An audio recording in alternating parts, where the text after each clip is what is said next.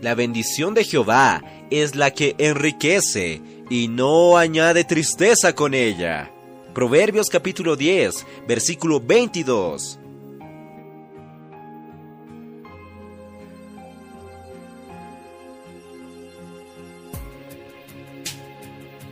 Oh Señor Jesús, amados hermanos, amadas hermanas, queridos amigos, gracias al Señor, estamos en el día 2 de marzo y hoy, en el libro Días más sabios, vamos a ver que la bendición del Señor enriquece. Oh Señor Jesús.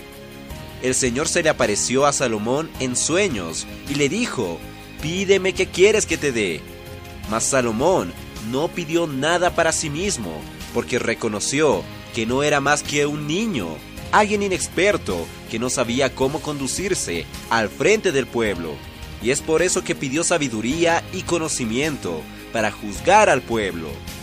Y Dios se complació totalmente en esta decisión.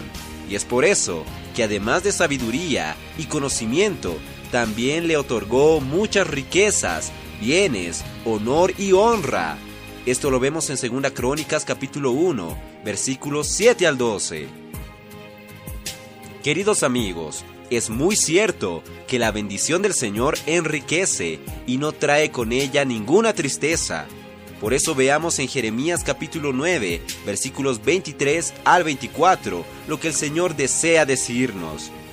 Por eso no se alabe el sabio en su sabiduría, ni en su valentía se alabe el valiente, ni el rico se alabe en sus riquezas.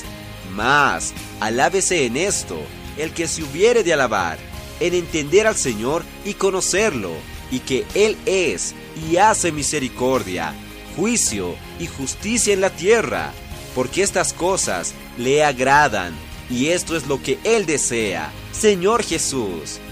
Aprendamos algo muy importante, hermanos. Aquellos que tienen buenos ingresos en el presente siglo no deben enorgullecerse ni poner su esperanza en la inestabilidad de las riquezas, sino confiar en Dios, así como lo hizo Salomón.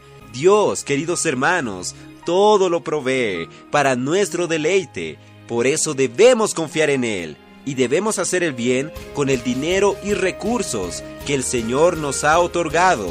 Es decir, invertir todo lo que nosotros tenemos en el avance y progreso del Evangelio, ayudando a aquellos que están en una situación difícil, aquellos que tal vez están en pobreza, para que puedan tener acceso, por ejemplo, a los libros espirituales que les serán de mucha ayuda y les darán crecimiento en vida.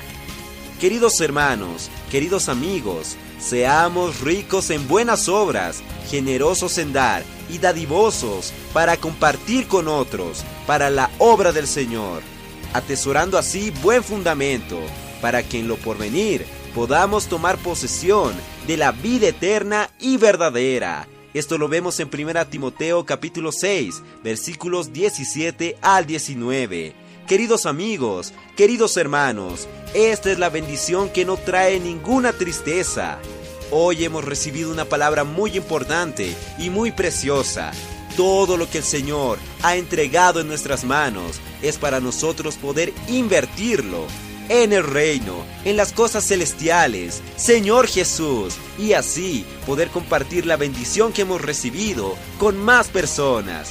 Amados hermanos, amadas hermanas, Jesús es nuestro Señor.